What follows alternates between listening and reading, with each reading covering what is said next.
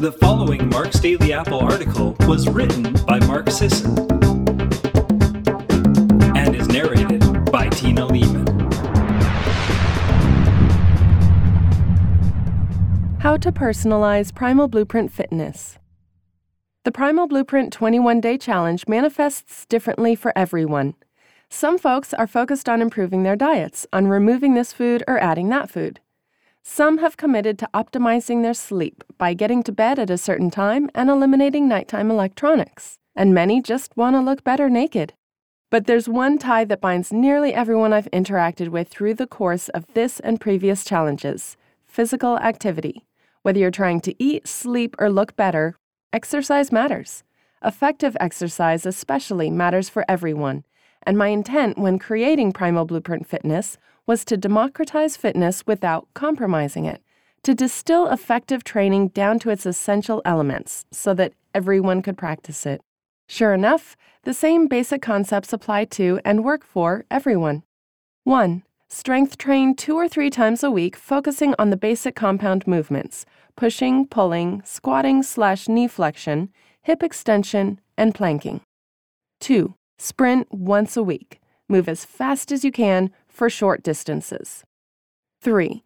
Get as much long, easy aerobic movement as possible: hiking, walking, easy trail running. 4. Play as often as you can. 5. Make your short, intense workouts, the sprints, the lifting, even shorter and more intense. Make your long, easy workouts, the walks, the hikes, the jogging, even longer and easier. But here's the thing about effort, intensity, workload, and even exercise choice. It's all relative. A former high school wrestler will apply the concepts differently than a 65-year-old retiree.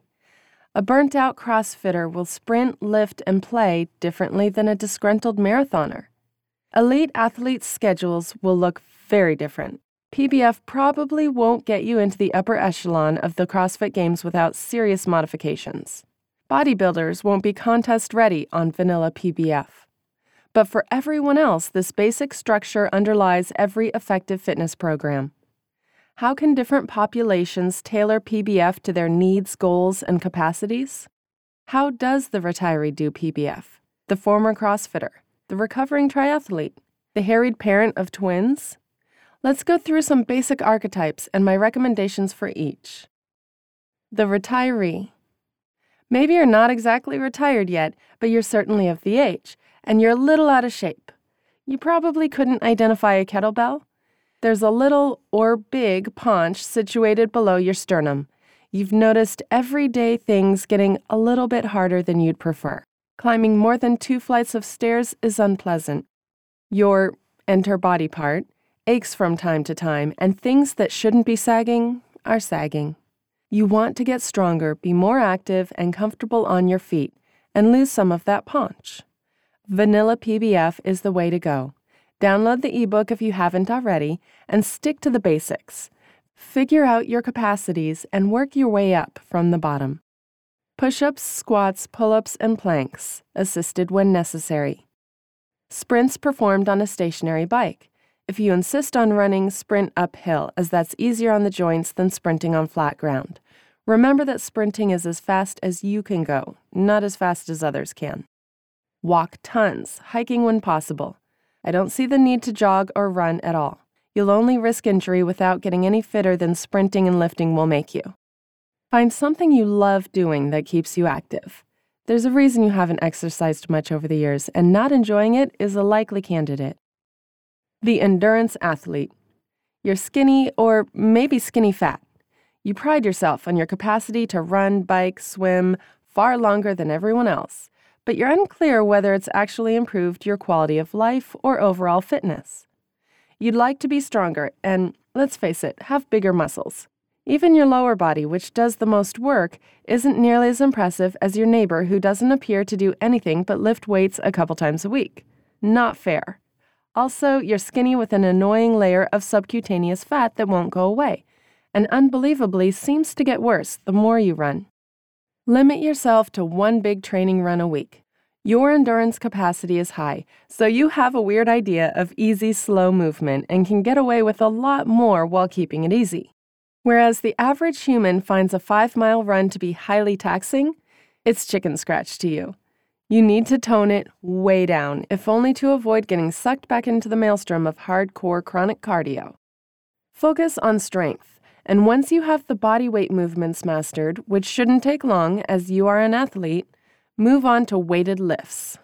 Lifting heavy things is most crucial for endurance athletes, as excessive endurance athletics done to the exclusion of all else tends to atrophy muscle and reduce bone mineral density.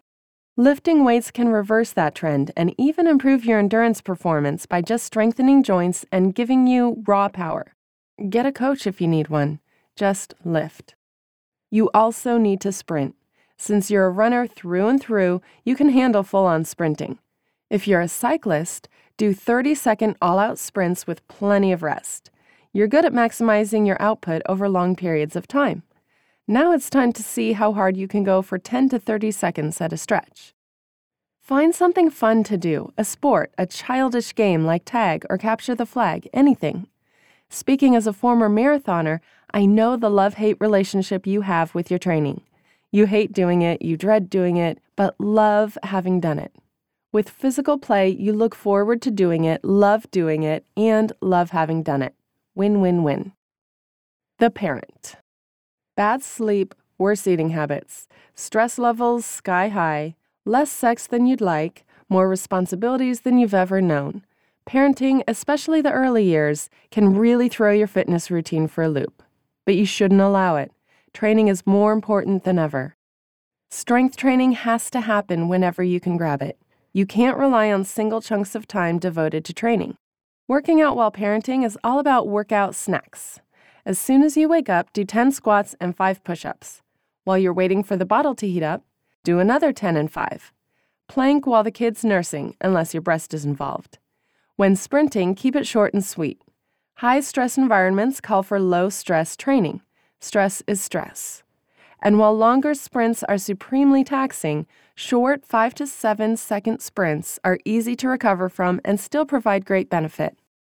Walk every day as a family. Strap that kid onto your or your partner's chest and walk. Walk through the neighborhood, walk through green spaces. I strongly believe this is a way to lower stress for everyone and imprint the beauty and majesty and importance of nature onto your kid. Even if it's just 15 minutes, walk. Incorporate your kid.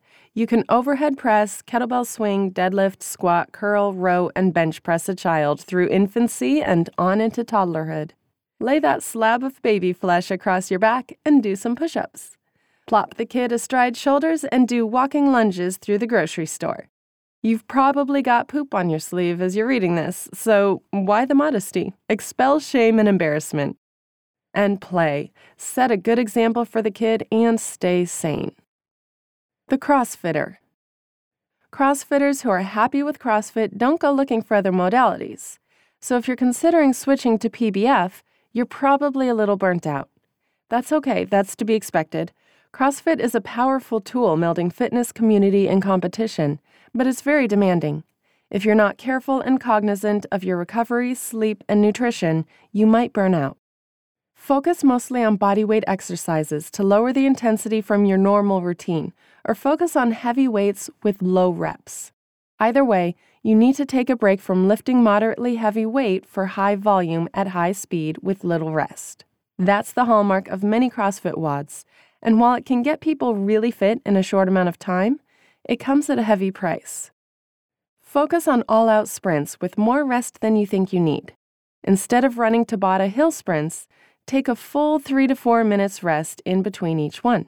Low rest intervals are great for building stamina, but I've noticed the greatest benefits from resting long enough to give it my absolute all each time.